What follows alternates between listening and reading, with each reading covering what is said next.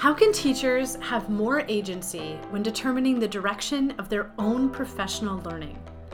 Today on the show, I talk with Moses Velasco, co-author of a book that addresses these questions. I'm your host, Celeste Kirsch, and we are Teaching Tomorrow.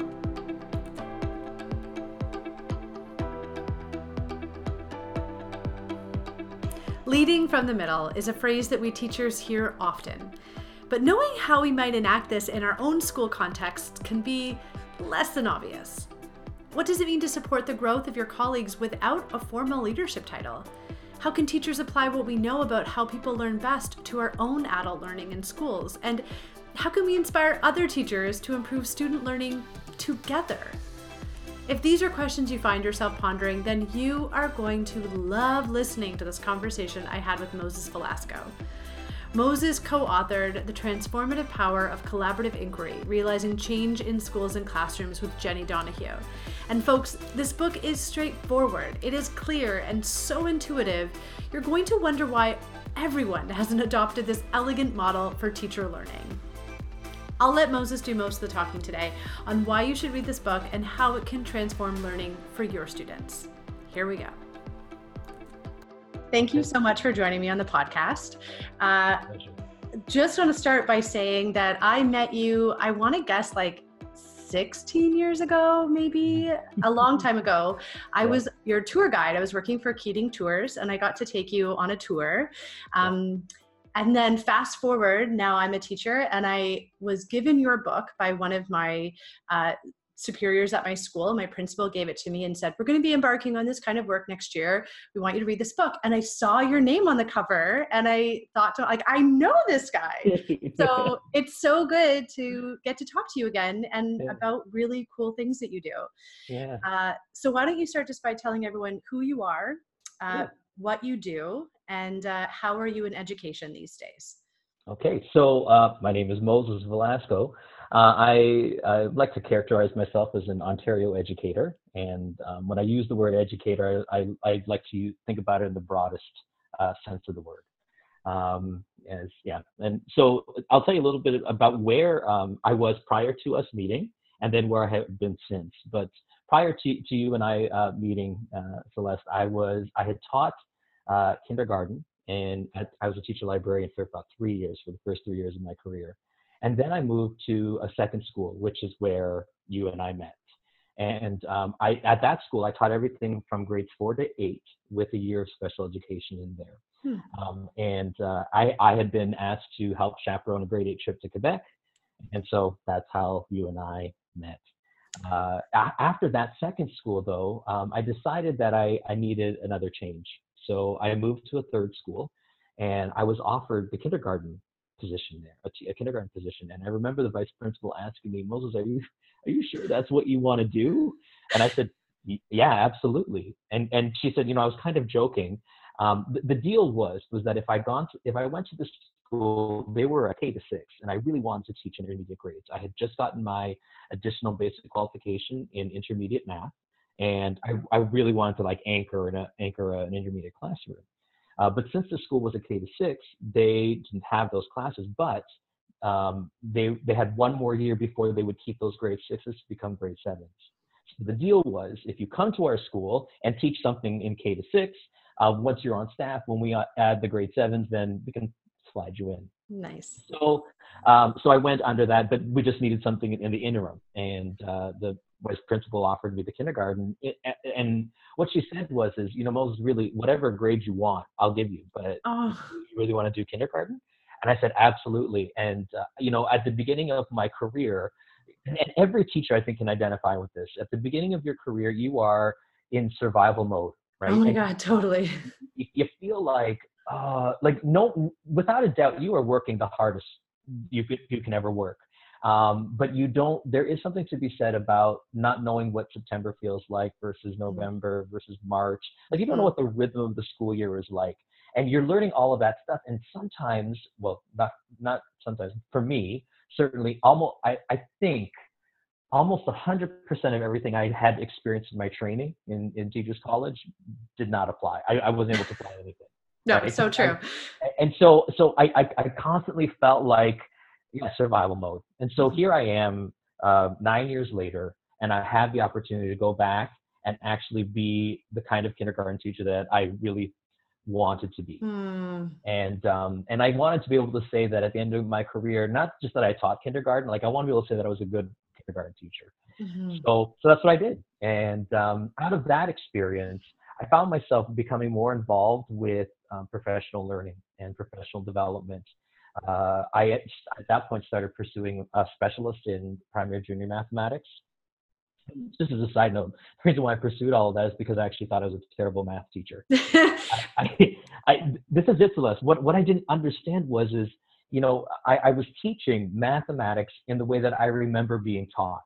That's how most people end up teaching, actually. Yeah, right. And I found that highly problematic because I'm like, this is a different time, and you mean to tell me that the best I can do is replicate like the feelings about the feelings I had about math, very mixed. Sometimes I actually get a little anxious around it, even though if you looked at my grades, I did okay, but I still felt the level of confidence and fluency I had, let's say with English, was completely not there with math. And so I wanted to become a better math teacher. So I pursued these additional qualifications. Anyways, yeah. So that was part of my interest in professional learning and professional development. Additionally, this is probably also really important. I had been doing, since I think it was my second or third year teaching, I had been leading this training session, called Tribes. It's this program. Oh, I love Tribes. Yes. Okay, so I was a Tribes trainer in my school district for almost all the time that I was teaching, and then even after I was no longer in the classroom, I was still doing it for faculty students. Mm-hmm. So I was learning, while I was learning about student learning in the classroom, I was also learning about adults and the way teachers think and they learn in terms of professional learning. So all of this kind of came together when there was an opportunity to move into a role outside the classroom. And so I did. I was part of a kind of a research project the Ministry of Education had going on, where I was assigned 5 schools in my school district, and I was to observe students who typically perform at level 2, and what is it that they might need to bump up to level 3. So I had a couple of reports to write. There wasn't really anything earth-shattering there, but what I found fascinating was this idea of having another adult in the classroom with the teacher, right? And that teacher, that host teacher, not choosing that person. Just, they show up. And not having a clear role, right? Like even though I was clear in my role, it was never clear for my host colleagues. And so what was interesting is that there were 3 types of teachers that I typically worked with. I didn't really document this in a really robust kind of way, but generally speaking, with all the teachers that I worked with, they kind of fit into one of 3 categories. There was teacher A, and teacher A, she was very warm, very friendly, and she'd say, "Welcome. I understand you have to observe 3 kids." And I said, "Yep." And she gave me the names, and she goes, "Okay, you can put your stuff over here when you're in the room. Otherwise, just observe away." And so she'd teach, and the only conversations really we had were about what I had coming up this coming weekend, or what I had just done, depending on where we were in the week, right? Right. That's all we really talked about. About you personally, like, hey, what'd you do last weekend? That's right. Okay. That's right. But very in the kind of way that you might have a passing, there might be someone on staff that you just have very casual conversations with. That's what it was like. Sounds pleasant, but superficial. Right, exactly. And then the second kind of teacher, she was equally as warm, equally as welcoming. And I guess since I was there for 6 weeks, what ended up happening is she'd give me the names of those students, and I would try things with the students. But Celeste, she would watch me like a hawk. She would, almost to the detriment of the other students. Like I can remember on a few occasions where I was working with a student, and the teacher had a lineup of kids that I needed to see or whatever, and she was not really paying attention to them because she was listening to what I was doing with that kid.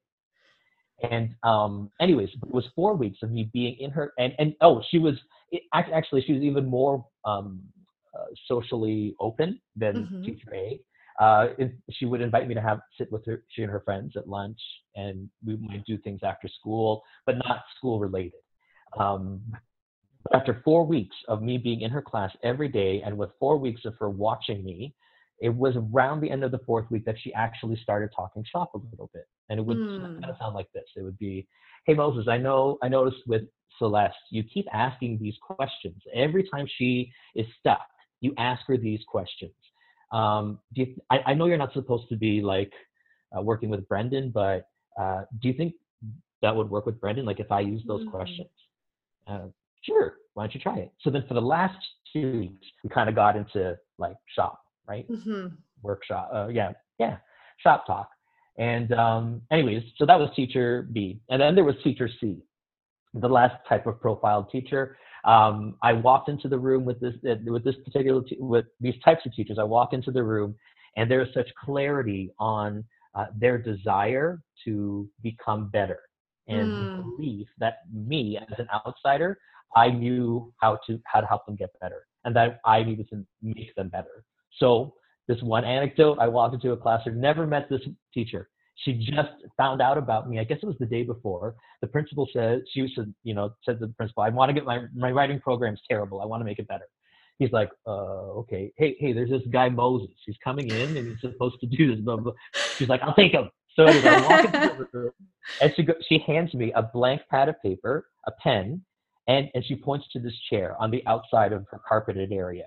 It was a grade 5 or 4 or 5 classroom. And she goes, Moses, I want you to sit there, and then I want you to write down everything I'm doing wrong.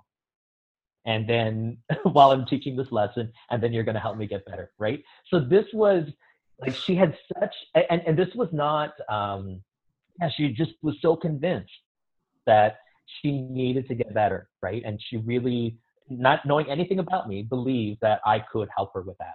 And I assume Because, that teacher C is also like very competent too, because they have that desire to keep growing and keep getting better. Like, does teacher C have amazing skills as well as that desire?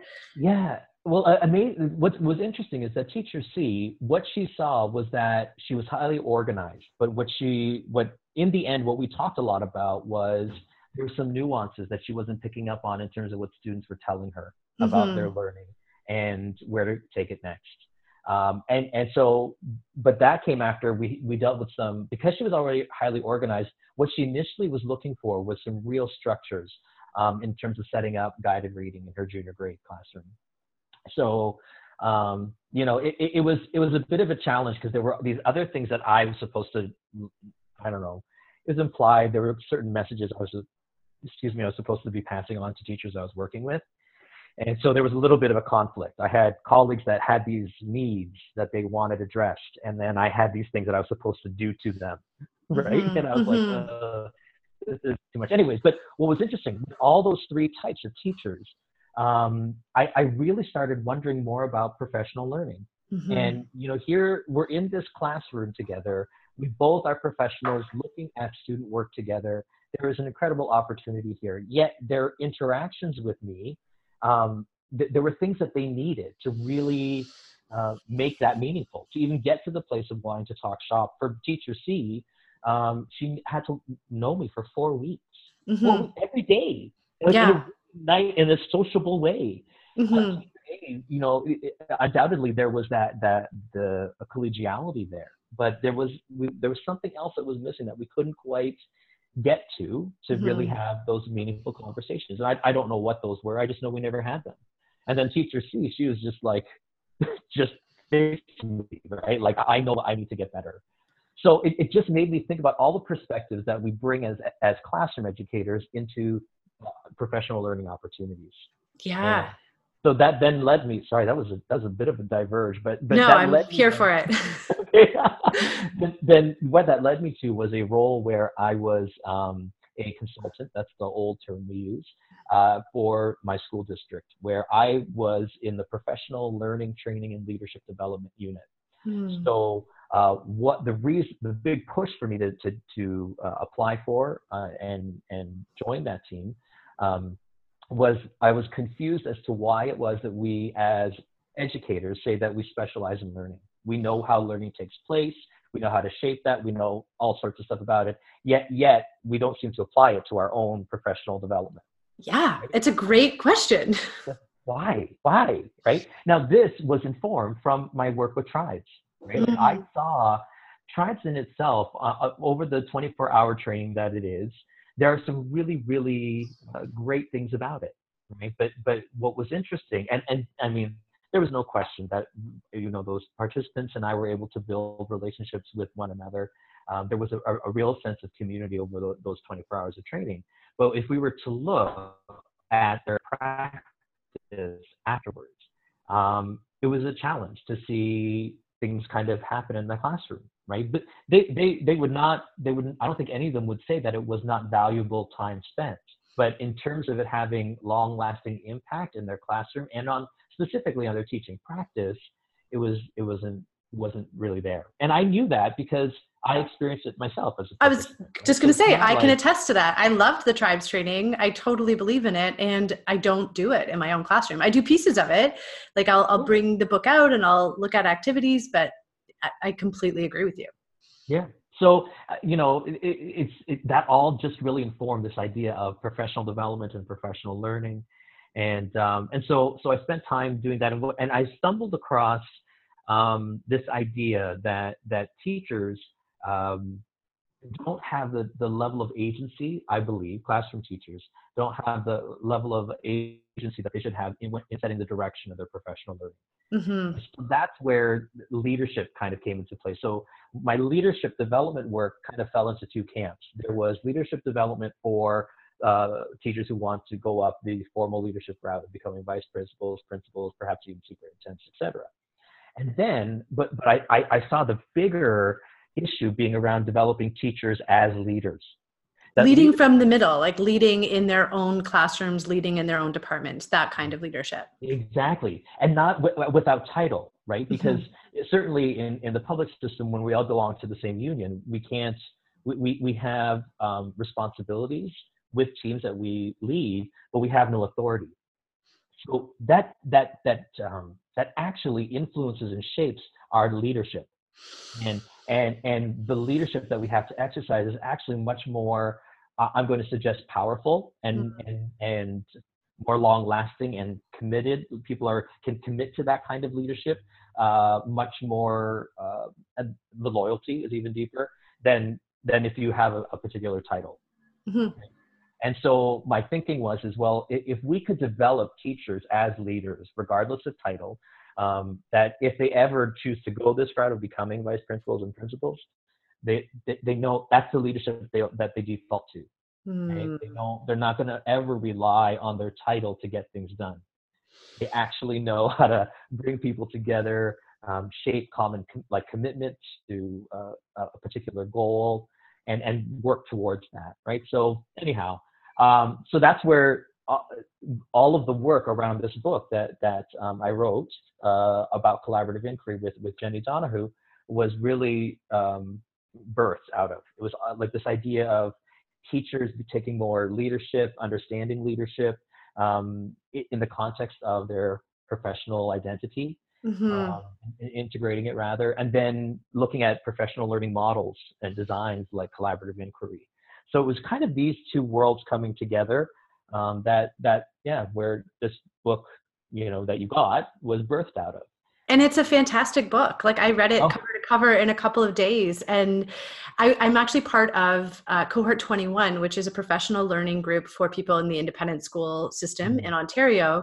And it's not officially connected to your book, but as I was reading, I'm like, this is why something like Cohort 21 works really well. It's because teachers come together, they all want to do it, they're asking interesting questions, they're given entire days to just investigate something that they're curious about and that they want to get better at. But we don't have enough time for that usually. Like it really is something that has to be valued by the leaders in your school and the other teachers in our schools. 100%, 100%. So that is, yeah. So that's really, sorry, and then sorry, my story isn't even coming close to No, being I done. love it. Nothing is linear here. This is perfect. Keep Okay, going. because I don't even like right now. That only takes us to 2016. So out of that, Yeah, so like this is the question. Like, what do you do? This is perfect. This will be the whole book. Keep going. oh gosh, and what ended up happening was that out of those experiences, I began to really think more about um, i- systems and districts because I was in a role where I was seeing a lot of initiatives come and go, right? And I was seeing teachers, things being done to teachers and really not engaging them, classroom teachers rather. And so, and an opportunity came up to join the Ministry of Education in Ontario, where I joined as secondee, which means that I was basically borrowed from my school district to the ministry, and I was on something called the capacity building team.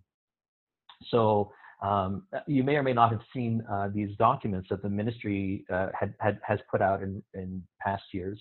We call them monographs, and sometimes they're called capacity building. They're part of, like there's a series called the capacity building series, and then there was I think another series on what works, and it was researchers, educational researchers in Ontario, kind of sharing their research and what they believe to be implications, what the implications are for practice. Capacity building series, that series of monographs was really designed around the direction that the province is trying to go in all sorts of different areas. So the team that I joined historically worked on those types of literature, but then they also supported professional learning across the province with regards to school, really not with regards to, but partnering with school districts and kind of thinking about shaping professional learning that, yeah, both in topics and in processes that boards are interested in. So I was on that team for a little bit, then just for a year, and then the following year there was a reorganization. I moved to my team just kind of got renamed. We moved to another area, and we got renamed as the Innovation Design and Implementation Team. And so one of the things that we were looking at was how can innovation be conceptualized in education? Who are innovators? Who has the responsibility of being innovators? And can we separate that innovation from technology, like conceptually? Why are they synonymous? That kind of stuff. But the vehicle that we really explored that was around design thinking. And so I noticed that I was looking at different topics, and I think there was some that you interviewed around that.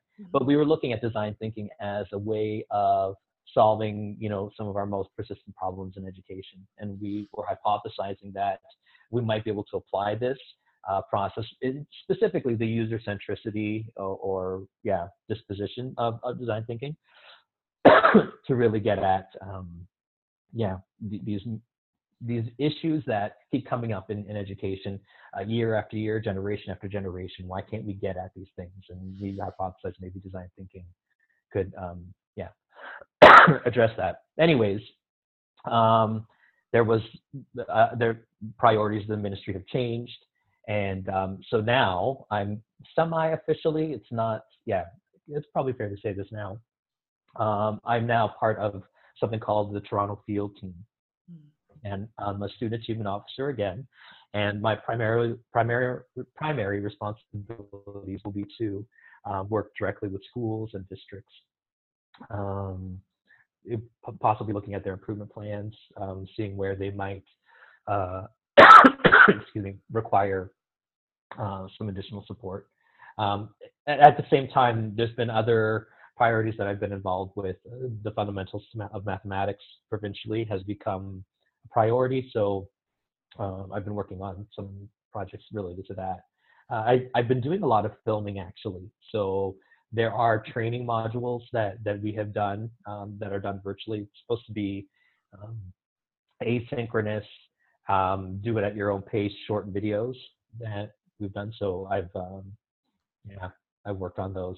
So some people have recognized me from those. They see you on the street. You're like, you're on the video. I know you. Honestly, Celeste, I don't know where I was, and someone kept looking at me. I swear I've never been in person, right? I think I was in some coffee shop in Toronto, and they came up to me like, "Excuse me, are you a teacher?" And I said, "Yeah, I actually was."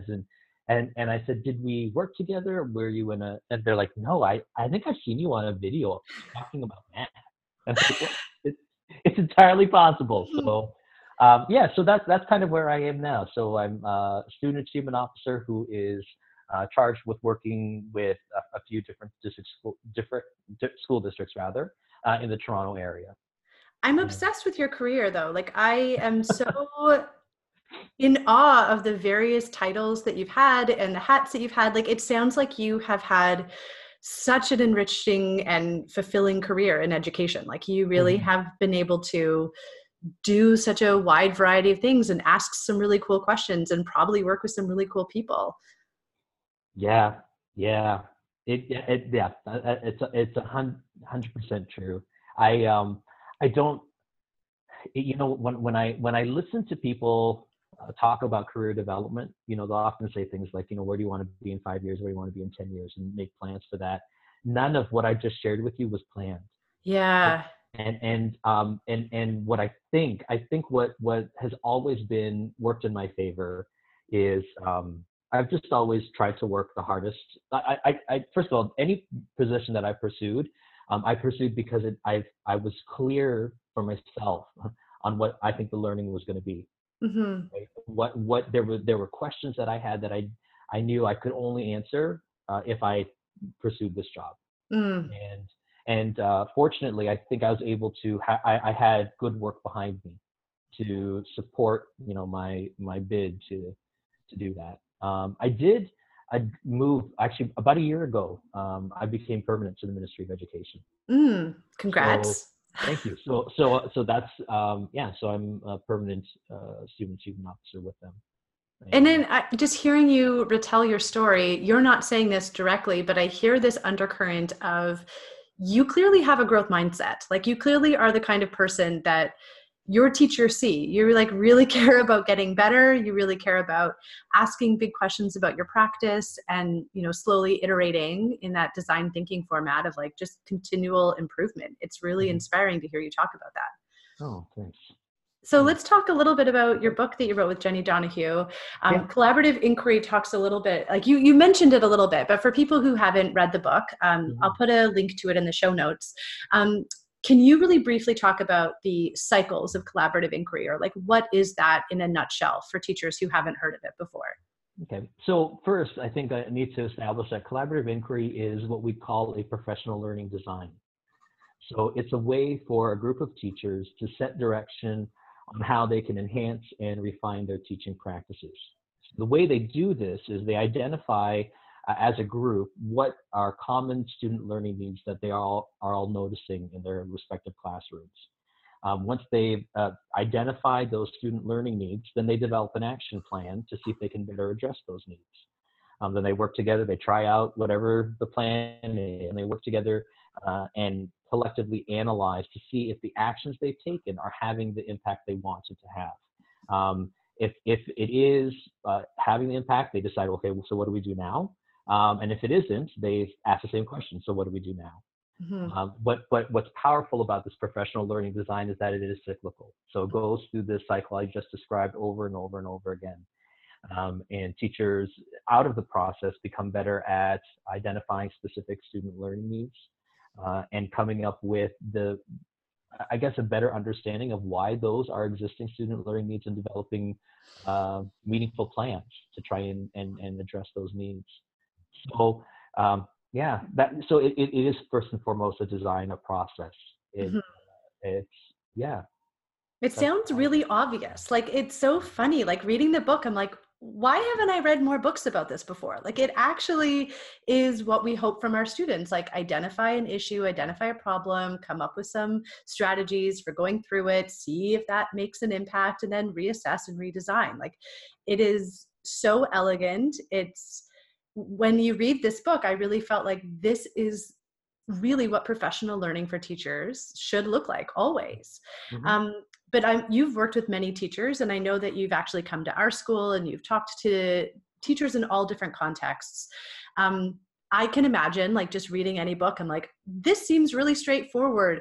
But what are some of the barriers that different groups of teachers have experienced when either trying to start this in their schools, trying to change the mindset around professional learning, or just making sure that they're doing it in a way that serves the students and the learning? Like, in a nutshell, what are some of the barriers?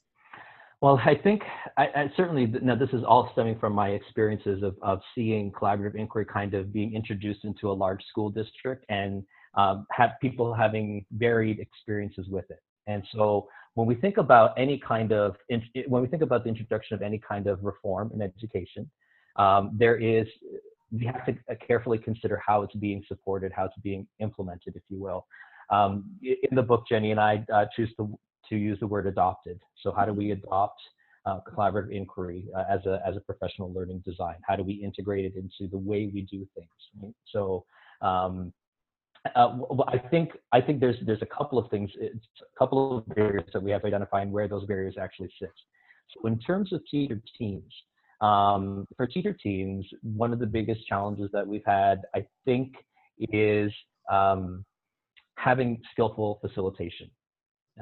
I think that because it is so, it's actually kind of the crux of what you were just talking about. Collaborative inquiry, I think one of the biggest barriers is that we struggle with the fact that we learn through the process of collaborative inquiry. That is true in the research, right? Like, it's a really powerful way for teachers to learn. And to your point, it makes sense. It's elegance and simplicity. But what's interesting is that while it is simple to understand, it's difficult to actually to experience. So that means that we also, not only are we learning through the process, but we have to learn about the process itself. And I think what has happened is we don't spend enough time thinking about what are we learning about how to do the process. So we end up just blindly doing whatever. Like Jenny, in her first book, I should backtrack. In 2013, she published Collaborative Inquiry, a guidebook to the process. And 2016's book, the one I wrote with her, was kind of a companion to that. It thinks more about the implementation of it, the adoption of collaborative inquiry. And so we wanted to highlight, well, what are things we have noticed about learning about the process that hasn't been highlighted before.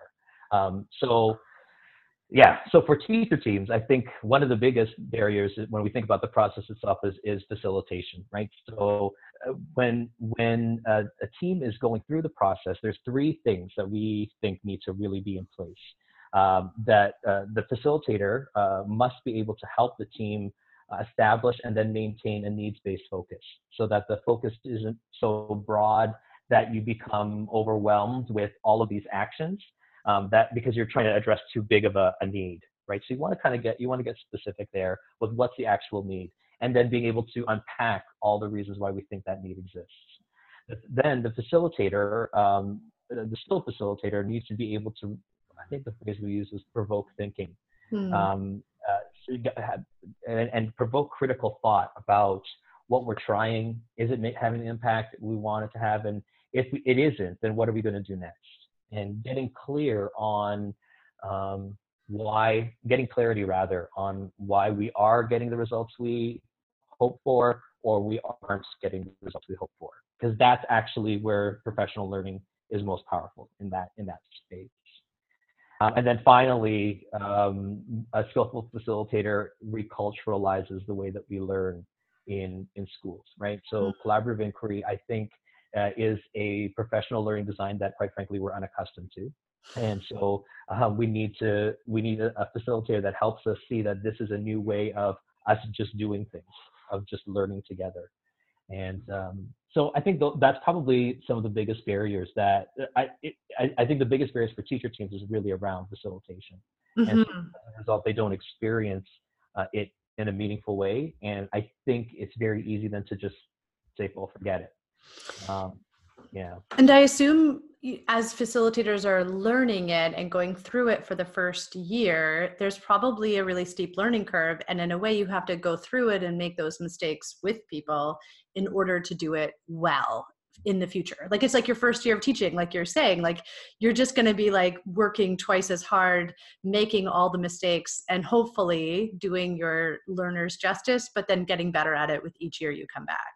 Absolutely. And that we do that together, right? So if the skilled facilitator is able to identify that for the team she's working with, this is what I'm going to be learning with, but I can't possibly do this on my own.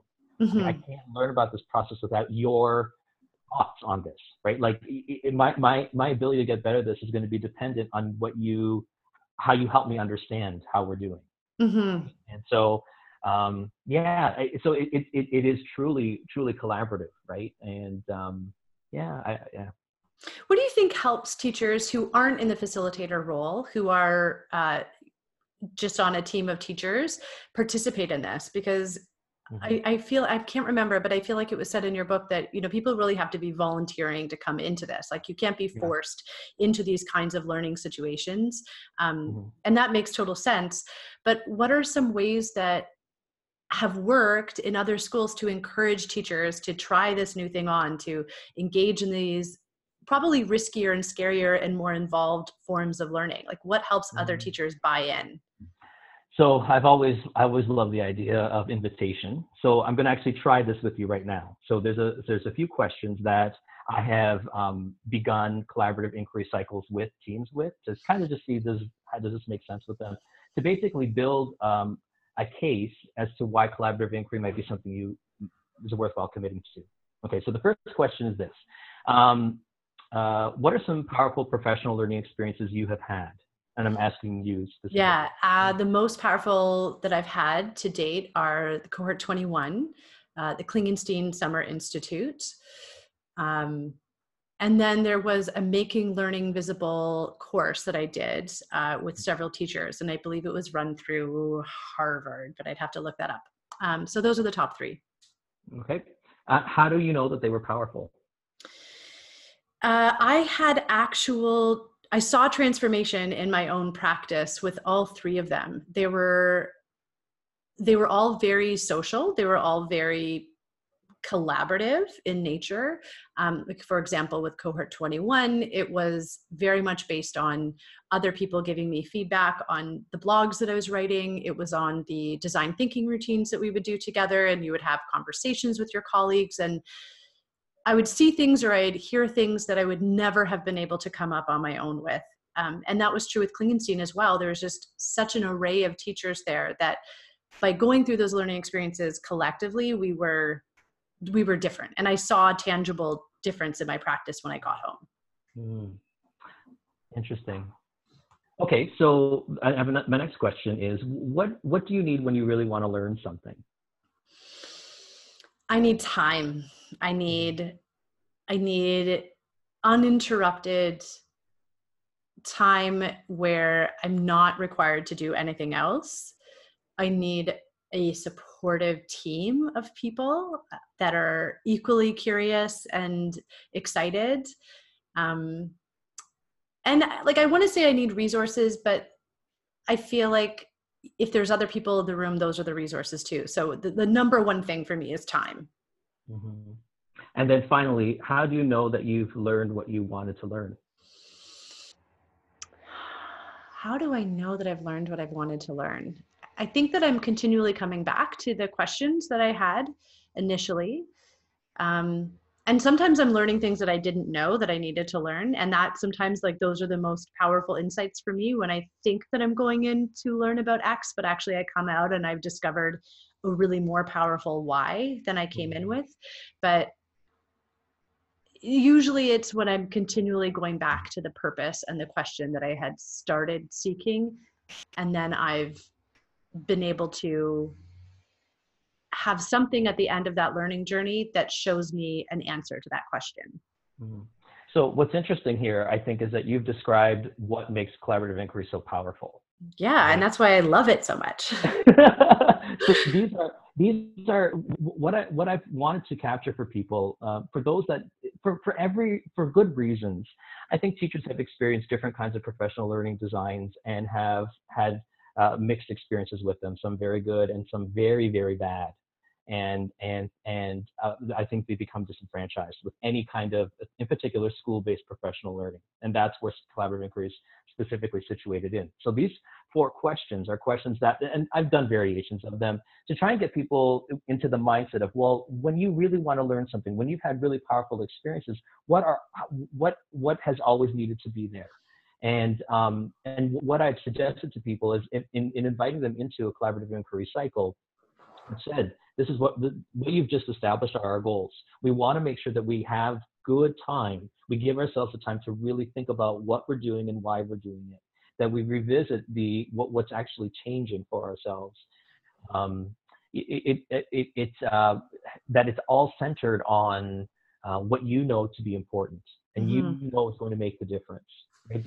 That's our commitment in a collaborative inquiry cycle. So as we move forward through this, if we're not hitting those, then we're not really doing real professional learning. Right? We're not, and which is what collaborative inquiry is supposed to embody. So for someone who wanted to get some their colleagues on board, if you will, I don't know, I hate using this kind of terminology, but if you wanted to share with a team of your colleagues a new way perhaps of doing professional learning in your school, maybe those questions might be helpful in helping them understand from their own experiences why it might make sense to commit to something like collaborative inquiry. Hmm.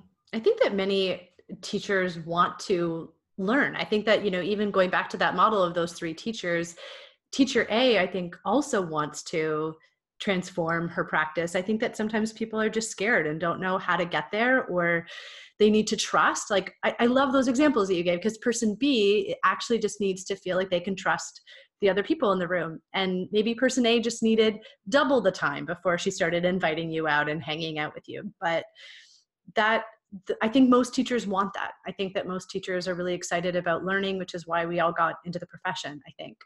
Hmm. I think, and I also think what really jazzes teachers up is when, like, I like to try and think of things not to oversimplify or over reduce things, but I think many teachers, based on my experiences, what they live for is that moment when they have helped a kid move herself from a place of ignorance to understanding. Right? Like you kind of that sometimes people refer to as the light bulb moment, the aha moment. But we live for that, and Mhm. I think if we can situate our the focus of our collaborative inquiries into that space, right? Like I can't seem to move student learning. There's a block. I can't get them to help them. I don't know how to create this situation in which they can move themselves, right? To get that aha moment, that light bulb moment. And that's where my frustration, that's where their actual student learning need is.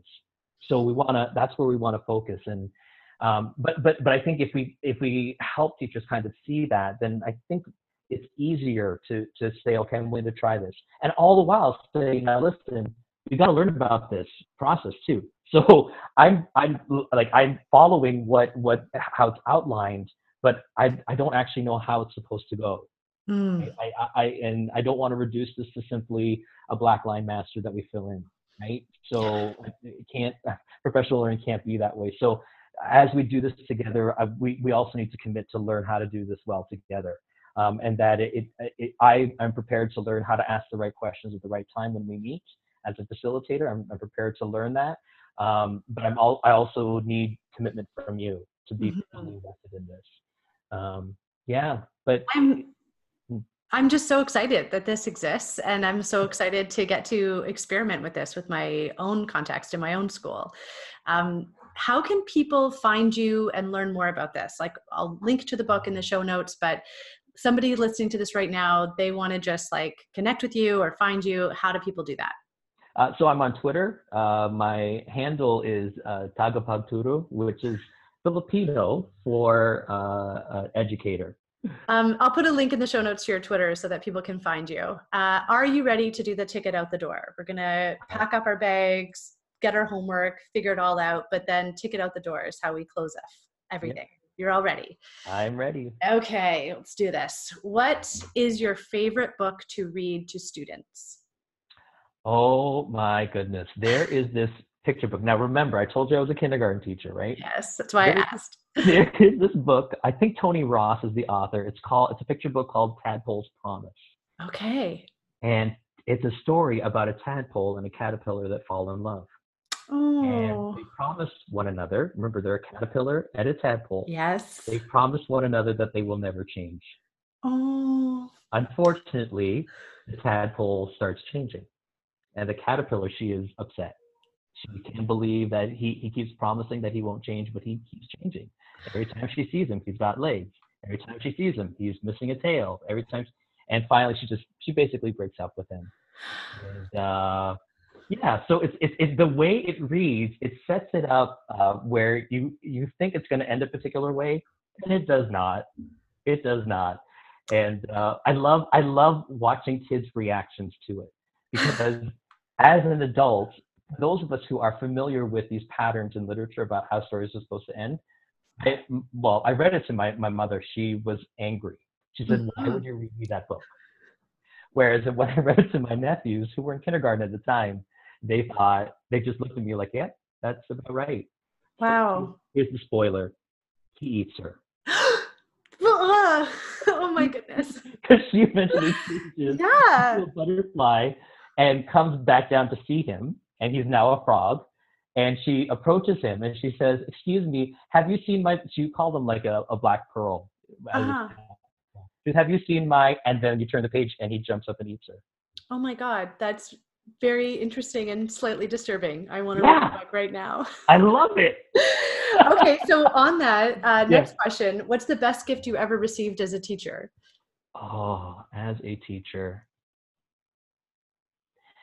I don't mean to be sentimental, but one of the greatest gifts that I received as a teacher was there's a student. You know, you're not supposed to have favorites, right? And I had this one student. He was grade 5, and very friendly, and I had a lot of friends, did well in school, like did well academically. I had no concerns, and he got my humor, which was probably something that I really appreciated.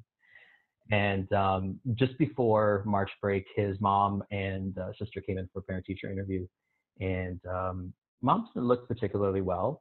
She didn't speak English, so that's why her older daughter was there. And so, I was explaining how well this boy was doing, and mom just kind of nodded after the sister translated, and then she started asking. She asked a question, and the daughter answered, um, or asked me, is he upset? Does he cry a lot? I didn't understand the question because it was a complete opposite. What I just described was the complete opposite. What I came to learn was that mom was diagnosed with stage 4 cancer, Oh, and it wow. was terminal, and it was likely that she would pass sooner than later. And she had said, so it was after March break, and she had said that every day he had gone into uh, he would go to church and he'd light a candle, and he was constantly asking her, "What's going to happen to you when you die, mom? What's going to happen?" So they saw this very upset Mm. boy, and I saw the opposite. And it's I don't know. I think so. The gift was not something it was. The gift was actually kind of the insight into um, the wholeness of our students. Hmm. And when they Mhm. come into our classrooms, um, do we really know who they are? Do we know what they struggle with? Do we know?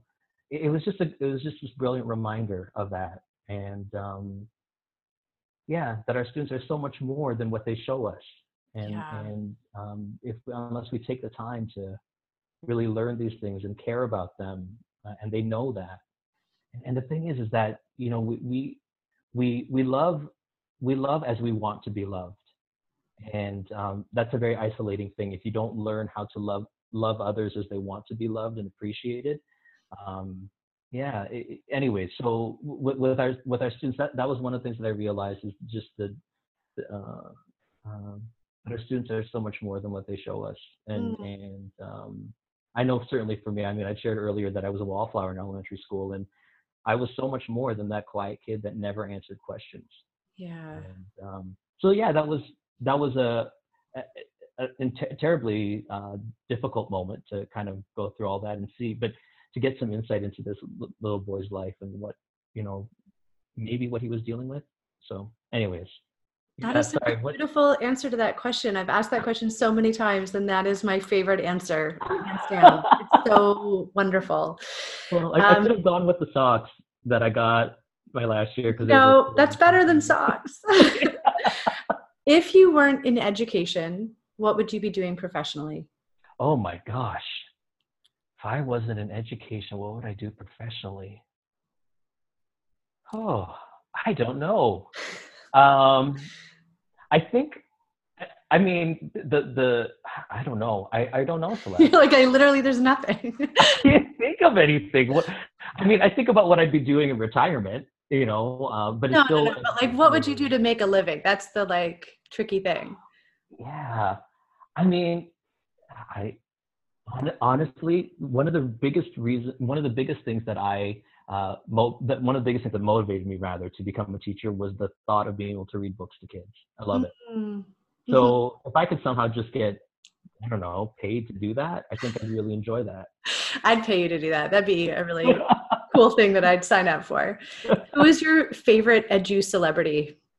Oh, my goodness. Edu celebrity.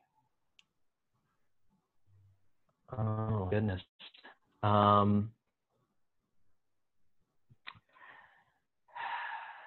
I really, one of the biggest influences on my thinking at that critical time was Stephen Katz. Mm-hmm. So, I don't know if it's because of my undergrad was in psychology. And at one point before, in my undergrad, I thought I was going to maybe become a clinical psychologist. That was something that I was thinking about doing, like doing, therapy and that kind of stuff. And becoming a teacher. But because I have that background in psychology, when I met Stephen Katz, he made sense to me. Mm-hmm. And the way he talked about how the brain learns, how the brain understands and retains and recalls. And then he took all of that and then helped me understand what it might mean for professional learning. He's one of my favorites for sure. That's good. Okay, final question, and this is a hard one, so take it up whatever angle you want. Okay. What is the future of learning? I think the future of learning is, at the heart of it all, is going to look just like it does now. It's going to be motivated by our human curiosities. It's going to be connected to the things that really we think are going to make a difference. We're going to commit to learning. Like it's going to be about solving real things. Education. If you ask me about the future of education, there's a lot of scary ideas out there about what it could look like. But learning in and of itself, I don't think that's going. I think learning will always be what will shape our society. As long as we are committed to staying open and curious. But learning, I think the things that I get excited about and want to learn about, what motivates me to learn, are not going to change for future generations. And, I love that. Yeah. I don't know if that's what you were thinking. Perfect. Okay. No, that's perfect. I am so glad that I got to take you on a tour to Quebec City a trillion years ago. And you are just as cool, just as kind, just as genuine as I remember you to be when I think I was like 20 when I met you. Like you're just you're so great, Moses. I'm so glad that I got to talk to you. I remember somebody saying this at one point to me, and now I totally get it as a parent. You're the kind of adult that I wish my son could have as a teacher. Like I just imagined you as a kindergarten teacher, and I'm like, oh, if only my child could have a kindergarten teacher like Moses. That would be just the best ever. So thank you so much for existing. Thank you for contributing to our educational world. And I'm so excited to keep talking to you. Thank you. Thank you, Celeste. I really appreciate you seeking me out. Yeah. And, I'm glad that we were able to reconnect. Like I said, in my memory, you are you were always a professional, even then. Even Thank you. I don't know. And having the chance to look at your work through the podcast, through Cohort 21, I'm absolutely floored by who you're choosing to connect with. Thank you. I think you're asking the right questions, and I'm so pleased that our paths have crossed again, and I hope they'll continue to cross. Thank you. I so hope so. Let's make that happen. Yeah, absolutely. I think you will agree that Moses is an educator who demonstrates a growth mindset through and through. His passion and curiosity are hard to ignore, and his commitment to student and teacher learning is beyond inspiring. I'll put in the show notes links to his book, as well as a few other resources mentioned in the conversation, including that slightly disturbing children's book that he was referencing. If you are on the socials, go ahead and give us a follow on Instagram at teaching_tomorrow or on Twitter at teach_tomorrow. I'd love to connect with you on these platforms and chat with you about what you thought of this conversation today. That's all the time we have for today, folks. Go and lead from wherever your middle happens to be. And remember, we are teaching tomorrow.